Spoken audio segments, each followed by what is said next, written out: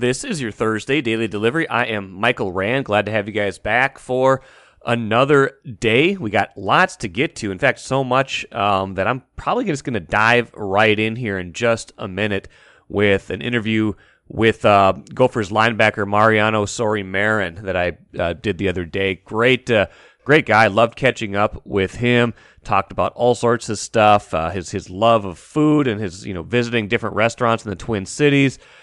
Just how good the Gophers defense has been this season, and his very interesting family backstory and his Cuban heritage. So I hope you enjoy that. That'll be in just a minute. Going to also talk to Jason Gerwin from The Streamable. He's been on a couple times before, if you remember. Longtime listeners probably remember that, but he's going to help break down a couple interesting things. One about NFL Sunday Ticket, and the other about Bally Sports. The app comes out on Monday, the standalone app. We'll see how that goes.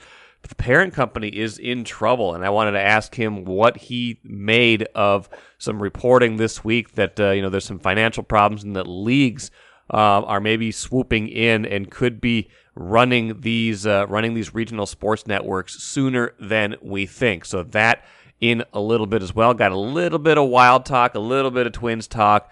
But first, what did I miss? Let's quickly talk Gophers. The interesting thing there, Patrick Reusse, long time, of course, Star Tribune columnist, legend, on Daily Delivery every Monday. He has changed his opinion of PJ Fleck. He was not a Fleck fan, to put it mildly, for a long time. Had a good column, really good column, though, in today's paper on StarTribune.com about how he has come around on PJ Fleck. So I encourage you to go read that, because Patrick does not change his mind quickly or lightly. And in classic Patrick fashion, it takes a little while to get to the main point. But I would say it is also well-earned. Fleck has been successful here. I think this year's team is really good. We're going to find out more about him on Saturday, like we've talked about a few times on the show this week, opening Big Ten play at Michigan State. But, man, they have been awfully good against bad teams in non-conference play. And I have to feel like they are one of, if not the prohibitive favorites to win at least the Big Ten West. So we'll see about that, and we'll see how far Patrick is willing to take his opinion if and when that happens. Really happy right now. Mariano Sori-Marin back with me on Daily Delivery. Obviously, Gophers stalwart. You had a great year last year. You're off to a really good start this season. Let's talk about the defense first of all.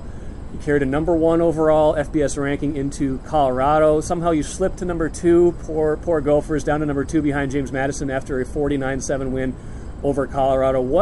I think we all thought that the defense might be a strength of this team coming into this season, just based on what we saw last year. But there's lost some key players. What has been the key in your mind so far to kind of keeping that momentum going from last year and creating your own identity this year as well? Yeah, I think first and foremost, this is a great group of guys. And when you look at the people that are in the defensive room, they're guys that care for each other. They want to play for each other. They're hardworking, whether it's extra film study after, or just getting extra work after practice. These are committed, dedicated football players. And when you come together in a common cause and a common goal, great things are going to happen. And, we look at the success that we had last year as a defense, and we saw all the things we did well and the things that we needed to improve at.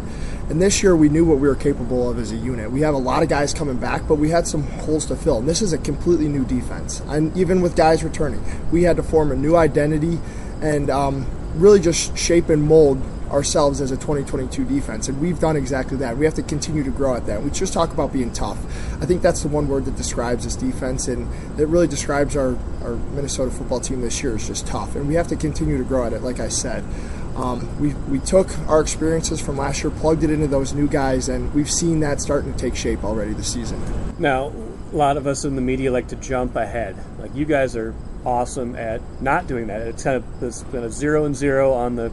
We're in the Michigan State season right now. But if we're being honest, and you've got some teams in the rear view now. Michigan State is started the Big Ten season. That's a step up in class from some of the teams you've seen so far this season. Does that change anything? Does that make you think any differently? How do you gear up for a team that maybe is going to give you more of a challenge than what you've seen so far? Yeah, no, we know what's in front of us, and the way we prepare and the way our mentality is, it doesn't matter who's in front of us. So we come in here, and the way we work and the way we prepare each and every game, it shouldn't look different. You couldn't tell who we were playing. Whether we're in the Super Bowl or a preseason scrimmage, you wouldn't know who we're playing. And that's just a testament to our culture and our process. And like I said, we have to be ready for each week, and we treat it as a 0-0 season going into Michigan State. We know it's a Big Ten opponent. We know we're going to be on the road, but like I said, we focus on us, and it's all about us. And we just have to execute our game plan, play our style of football, and things will take care of themselves. Yeah, I was just excited about the Big Ten West. You're talking about going to the Super Bowl? I'm just comparing. I'm just comparing our process. What would have to happen? I'm just kidding. No, I'm just kidding. No, when we talk about our process, like I said, we do everything like it's I know what you're saying. I know what you're saying. I'm just giving you a hard time. I appreciate that. Okay, so you're an Ivy League recruit, right? Right? Are you? Where are you on the kind of intelligence spectrum? Are you one of the smartest guys on the team? I mean, I don't know if I look at it like that, but as a Mike linebacker and leader of the defense, I do take a lot of responsibility on myself to make sure that the checks are called. Coach Rossi puts a lot of trust in me and the linebacker core as a whole to get things done that an average defense wouldn't be able to do. We do a lot of schematics and a lot of checks and things like that because he knows we're capable of that, and that's that player to coach to player trust that he has in us, and that allows us to be successful. So in terms of being smart, I mean, I don't look at it that way. I think it's just our hard work as a linebacking core that allows us to do those types of things. When you've got options like that, when you've got, when you're a great football player coming out of high school, when you've got, just various different paths you can take, what was the path that brought you here? Yeah, I mean, I had a little bit of a weird recruiting experience coming out of high school. Sophomore year, I was getting looked at by a lot of the Big Ten schools, going to those camps, and then I suffered an injury, broke my left collarbone. Junior year was going to be another big year for me. Schools were anticipating that season just because of the lack of the film from sophomore year, and then I ended up breaking my right collarbone and needed surgery. Rehab, came back, and I broke it again. So I really didn't have any film from my sophomore and junior season. So there was a lot of red flags. This guy has had multiple injuries. He hasn't showed anything on tape. He has decent camp numbers, but what can he do on the field? So coming out of high school, or coming at that point in my high school career, it was really just Ivy Leagues that had offered me at that point.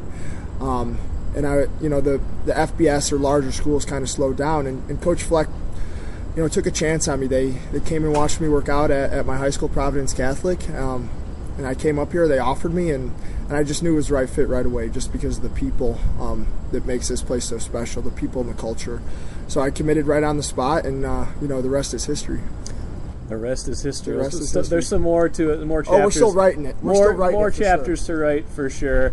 Outside of football, I found it very interesting. I heard, and you were showing me a little bit before we even started recording. You get out to a lot of restaurants in the Twin Cities. You and some teammates. And you're showing me an app. Sounds like it could be a good NIL possibility if you want my honest opinion. No, that'd be awesome. You've been to over 100 restaurants in the Twin Cities. You kind of rate them, grade them on your app.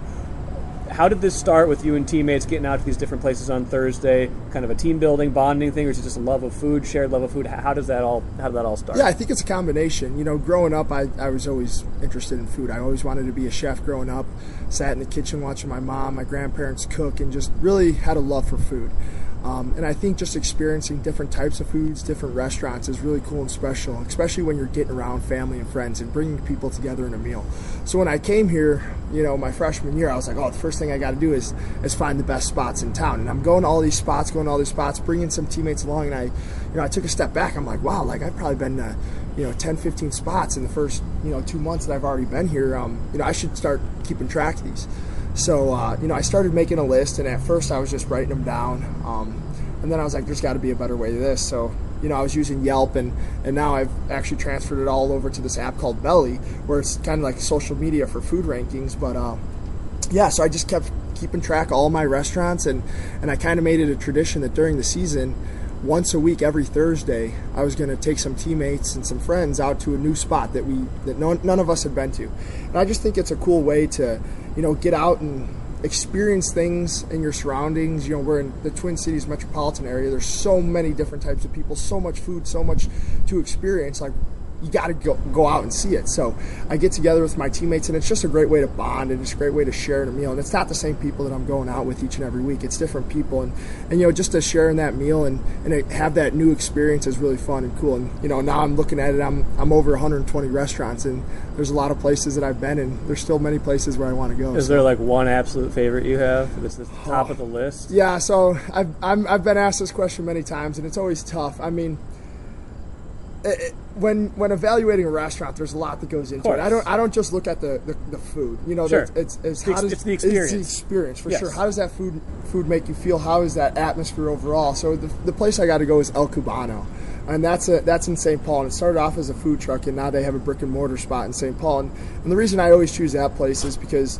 obviously I have a Cuban background, and my father's from Cuba, so just to have that connection on that level and to be able to share that heritage and that cuisine with my friends is really cool, and it's a little special place in my heart. Awesome. I have to check that out. I've been to Victor's plenty of times. Yeah, Victor's 1959 Cafe. Yeah, that place is another great spot for Cuban. But I do got to go El Cubano in St. Paul is the number one Cuban spot. So, a couple more minutes, a couple more things I want to ask you. Speaking of your Cuban heritage, I mean, how much of that did you experience growing up? I know your dad's coming kind of from your dad's side. Your great uncle's got some pretty wild stories about the political scene there and stuff like that. Like, what can you tell me about that? Yeah. I'll just start off with a little bit of what my Cuban background is and how my family exactly came to be here. Please do, yeah. So my grandfather and great uncle were both, very involved in the Cuban Revolution, helping Castro get to power and overthrow Batista at the time, who was a brutal dictator over the Cuban people. And Castro obviously campaigned on a reformed government that was going to help the people. Fast forward, they help him get to power. Castro turns on his word, is more of a communist, brutal dictator, and my grandpa and great uncle decided that's not what they wanted for the future of Cuba, and that's not what they wanted for their family. So they actually, more so my great uncle, kind of worked in the Bay of Pigs and worked with U.S. government to work on an overthrow of Castro. And in short, it failed, and my great uncle was captured and executed in front of a firing squad, and my grandpa realized he needed to get out. He worked with somebody at the Cuban airport and was able to escape with my dad, my aunt, and my grandma, his family, back to the United States. Once they get here, the CIA intercepted them, was like, all right, we got a Cuban official that just landed in the U.S., and they were tracked or monitored for a few years just to make sure they weren't a communist sleeper cell or something like that. But my family came here in the hopes of living the American dream, and they did exactly that with hard work and just believing in themselves and the American dream and the opportunities that we have here. So growing up, that was always a little part of my life, and I think the most that I got to experience that was traveling down to Miami every year. I had a great grandma. She just passed us recently. She was 101 years old. Wow. And I have a bunch of family and cousins down there, so just to go down there and experience what it would be like to still be in Cuba, because we've never been able to go back to Cuba just for various reasons, especially the political climate. But when you're down in Miami, it feels like you're exactly there. The people are speaking Spanish. You're getting the most authentic Cuban. You got the nice weather. So all that is kind of just my whole experience growing up with it. That's amazing. Let's bring this back to football for one more question. I mean, like we talked about, Michigan State's an opportunity. Do you have, as you think about this game, I'm sure you guys are game planning, you're doing all the film, stuff like that. Do you have one thing where you're like, if we do this, this will be a successful week? Yeah, I think if we just play together okay. and execute our game plan, everybody do their job. We talk about that especially on the defensive side of the ball. You can have 10 guys doing your job. If there's one guy that's out of position, out of his gap, there's going to be a positive play for the offense. So I just think coming together, everybody coming together for that common cause and doing their job out there and executing the game plan to the best of their ability, we'll like the result on Saturday. Mariano, appreciate it. Really enjoy getting a chance to know you better. Take care, all right? Yes, thanks for having me. Have a good day. MGM Wine and Spirits is the choice for savings, service, and a great selection of spirits, pre-mixed cocktails, wines, and of course, ice-cold beers and hard seltzers. With over 30 locations throughout the Twin Cities and beyond, there's an MGM near you. Head to MGMWineandSpirits.com to find a convenient location in your area. Get social. Follow MGM on Facebook and Instagram for all the latest news and trends. Make great moments with MGM Wine and Spirits, your locally owned and operated choice for over 50 years. Save time, save money. Shop MGM. Let's bring back right now Jason Gerwin from The Streamable. He's been on a few times on Daily Delivery. He is my go-to sports on TV expert, as it were. And there's two things that really have caught my eye lately, Jason. Actually, maybe three, if we, depending on how we bundle the stuff with Bally Sports and Bally Sports North here in Minnesota. But let's start with, we're in season now with the NFL, where we're a couple weeks in, and you guys at Streamable ran an interesting survey. Maybe it was right around the start of the season, in terms of this fragmenting that's been going on, or that's potential going on, in terms of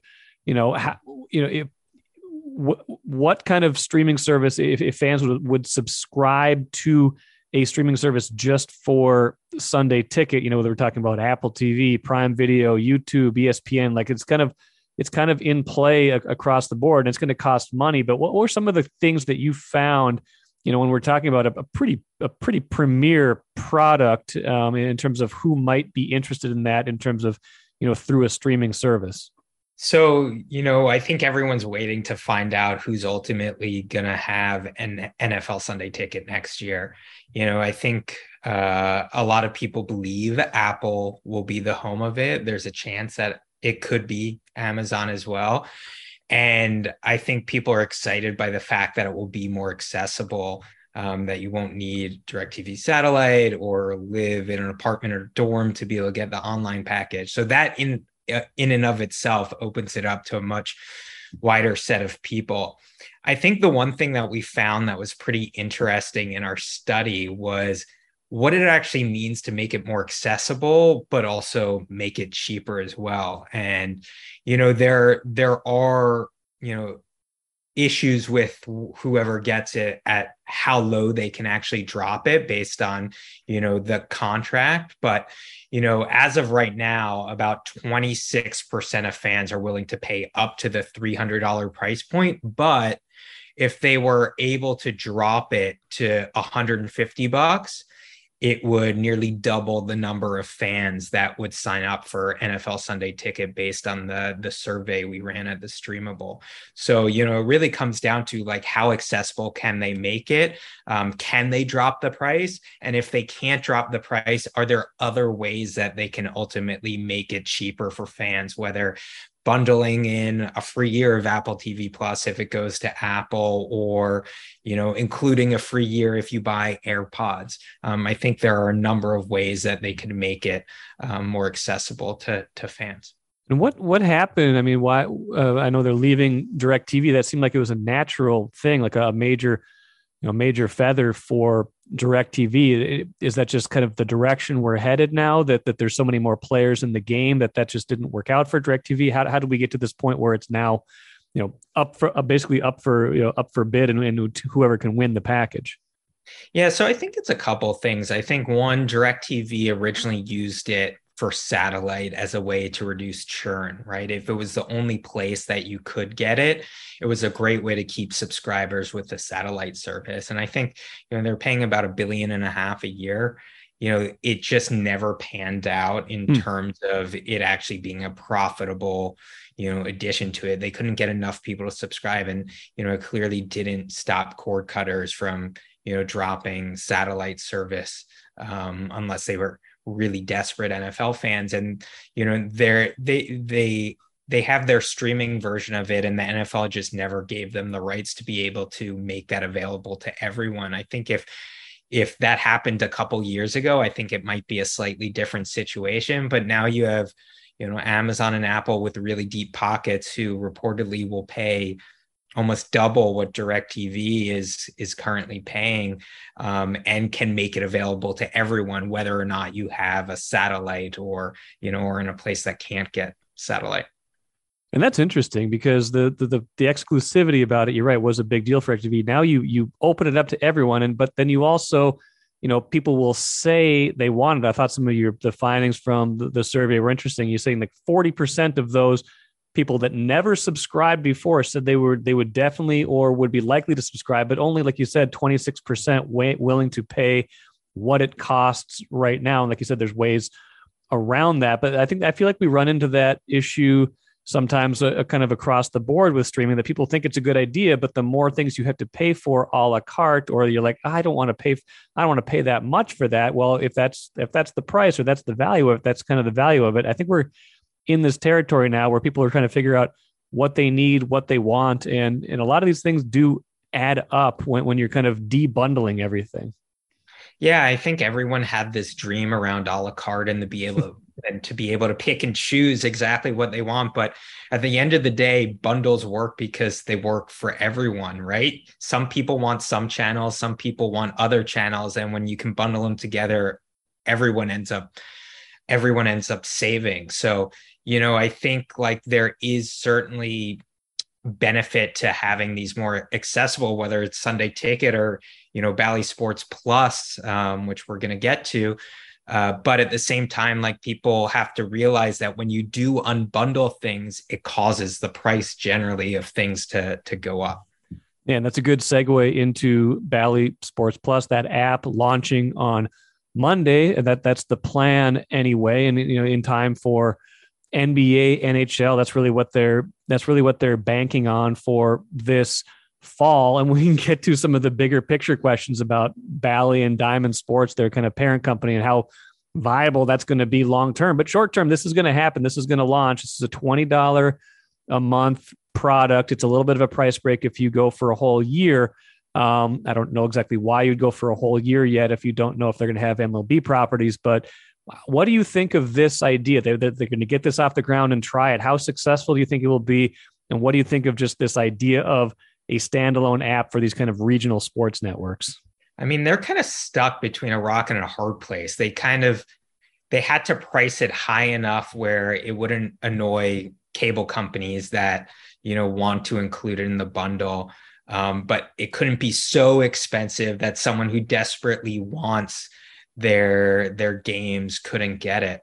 I think, how successful it will come down to how good they can actually make the product. I actually don't think the $19.99 a month will ultimately be so cost prohibitive for a fan who has cut the cord. I think if you're a T-Wolves fan or a Minnesota Wild fan and you had lost those games from a YouTube TV or Hulu, which is now $65 a month, $20 a month to watch those games, which I think a lot of people end up using those services, is a decent alternative. I think, my bigger concern with it is, the Bally Sports app, which Bally Sports Plus lives in, which people have been using for their TV Everywhere product. There are a lot of complaints about the user experience of it with, the stability of the streams, and it potentially not working in certain situations and it being available on all platforms. So, to me, if they can get this $19.99 a month product working and it's a good experience for a user where it doesn't feel any different than when they had it as part of a cable alternatives, I think it will be successful in terms of allowing them to bridge that gap of the person who'd already cut cable and got it. I don't think someone who hasn't been watching games before are all of a sudden going to start spending $20 a month. It's too expensive for something like that. And I also don't think someone who was illegally streaming or using an out of market package in a VPN all of a sudden is going to switch to this either.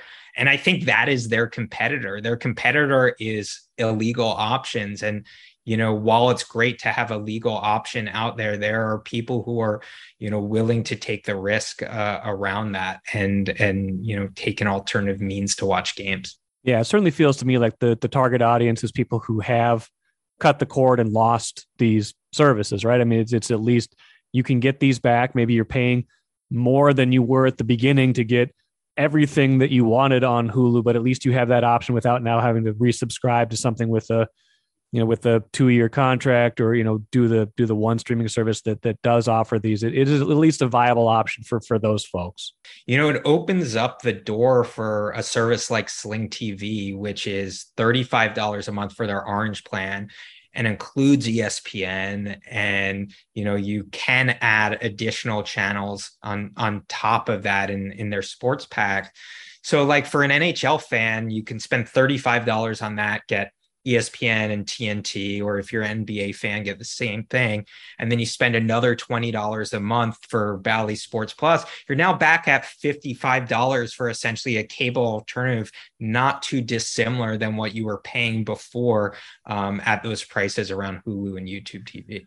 Is it, though, enough to save Bally Sports North, or save the parent company, however this is going to exist in the future? We saw article in the New York Post earlier this week about the financial trouble that the parent company Diamond Sports is running into, just the difference between what they paid for this and what it is worth right now, and all sorts of questions about their solvency, talking about leagues stepping in and kind of running these properties and all sorts of fragmenting. What did you make of that report? So there are reports that the leagues are looking to buy Bally Sports RSN. Major League Baseball actually tried to buy these RSNs when they were up for sale prior to Sinclair buying them. I don't think a direct-to-consumer streaming service will ultimately save them, even if it's successful, mostly because direct-to-consumer streaming for them is a worse business than cable. They make a lot more money and will always make more money from the cable bundle. The only way direct-to-consumer streaming improves that for them is if they're getting net new users, right? Or saving those users who cut cable and would never come back to the bundle. They're in a very challenging situation. They have billions of dollars in debt. They're now only making hundreds of millions of dollars in cash flow. And then the leagues are in a very difficult position too. They're very tied to Bally Sports. The New York Post report said as part of the contract, if Bally goes into bankruptcy, they don't have to pay the rights fees while they're in bankruptcy. Yeah. So, that might not be so terrible for them, but it's really bad for the leagues. Like there's part of what's happened over the last couple of years is everyone has tried to get richer, right? The leagues have gotten bigger rights fees, which have gotten more money to the teams, which have then, essentially raised the price that Bally's goes and charges the cable companies, which enriches them. And then the fan is paying more, and the fan's like, no, I don't want to pay that. And then they cancel cable. And then you end up having this death spiral where you just can't keep paying more. So if the end result is, Bally goes bankrupt and the leagues end up buying this, I don't know that this ends up being a positive for the leagues either, right? Like them owning these channels don't necessarily mean that they all of a sudden become a better business. Maybe they have more incentive to make them more accessible, whether it's MLB adding local games to MLB TV at a slightly higher price, or NBA doing that with League Pass. But I think it's going to be a challenge, even if Bally's is not the owner of these channels. Come on. I was hoping that you would just say this is a great thing for the fans that they're finally going to win. That's not the case, huh? I mean, it may end up being great for the fans in the sense that, maybe these games end up being more accessible. But in order for it to be a win for the fans, the leagues have to say, hey, we're willing to give up some money that we were making in the past. And I'm not sure the players are going to let that happen, right? Like, in any of these rev share leagues, lower media rights mean lower salary caps and less money in the players' pockets. There's a lot of, second and third, things that happen as a result of these TV deals. It's all very complicated right now. I don't know what the golden age of being able to watch sports on TV was. It feels like maybe like 7 to 10 years ago, before we got so fragmented, but when everything was still kind of available. I don't think we've gone in a great direction with these RSNs, but at the very least, this app, like we've talked about, does introduce it to a segment of the audience that was not willing to say, I lost it on Hulu, I lost it on YouTube TV, I'm just going to go back and get cable. Those people that they've lost, and it's a pretty sizable audience that have just said, I'm not going back to what I used to have. I'm just going to say I'm not watching these games anymore, or they're going the illegal route. Like, they do at least have this legal option now. For however long it is with Bally's or with Sinclair is a mystery, but it's a very odd time. But in the very short term for an NBA or NHL fan, I think you at least have some net positives here right now coming up. For sure. And you have to be happy. You're going to get fewer emails of people asking you, can you watch the games, right? I'll never get fewer emails about that. It's the most consistently asked questions, the biggest outside of any like single local team or like hot topic, like will Kirk Cousins finally produce on prime time? It will, this will be a driver because people, this is a consumer fan question. If they can't watch their teams, it's a big deal. Or if this app proves to be challenging to use, I'm sure that'll be the next question. But if we have those questions, we will always ask Jason Gerwin from The Streamable. Appreciate your time today. I'm sure we'll talk soon. Thanks very much. Talk soon. Really good perspectives from Jason Gerwin. As usual, love having him on the show. I know this is a subject near and dear to a lot of your hearts. I mean, as sports fans, like I talked with Jason towards the end there, this is a big deal. Like when Bally Sports North came off of, I think it was Fox Sports North at the time, when you could no longer get it on those new streaming services like Hulu, YouTube TV that people had signed up for and ditched cable, Sling being another one that dropped it along the way.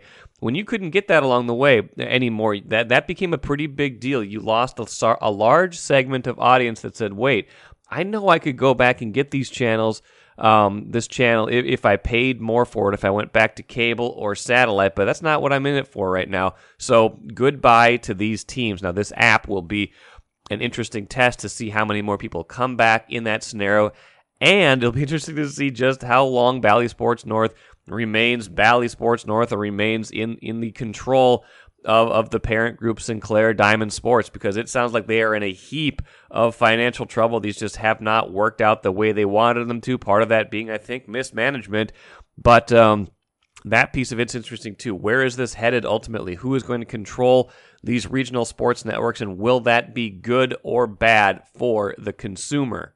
Let's finish with the cooler. We keep moving on to other seasons. The Twins, by the way, lost again. They're so far down in my consciousness, I didn't even check on what they were doing till it was like right before bed. The game's already over. They lose 5-2. It's just kind of sad to watch this spiral towards the end of the year, playing out the string with 13 games left after they had, 5 months, essentially, more than 5 months of meaningful competitive baseball. So it's disappointing to watch it end this way, and they are just an afterthought right now. But new beginnings, the Wild start training camp today. I cannot believe that. It feels way too early for that. Sarah McClellan, a really good story a couple days ago, another good piece in today's paper and on StarTribune.com, just looking at 5 storylines for the Wild coming into the year. The biggest one for me, and I talked with Bill Guerin about this last month at the State Fair, the biggest one for me is special teams, and especially the power play. Can they score goals?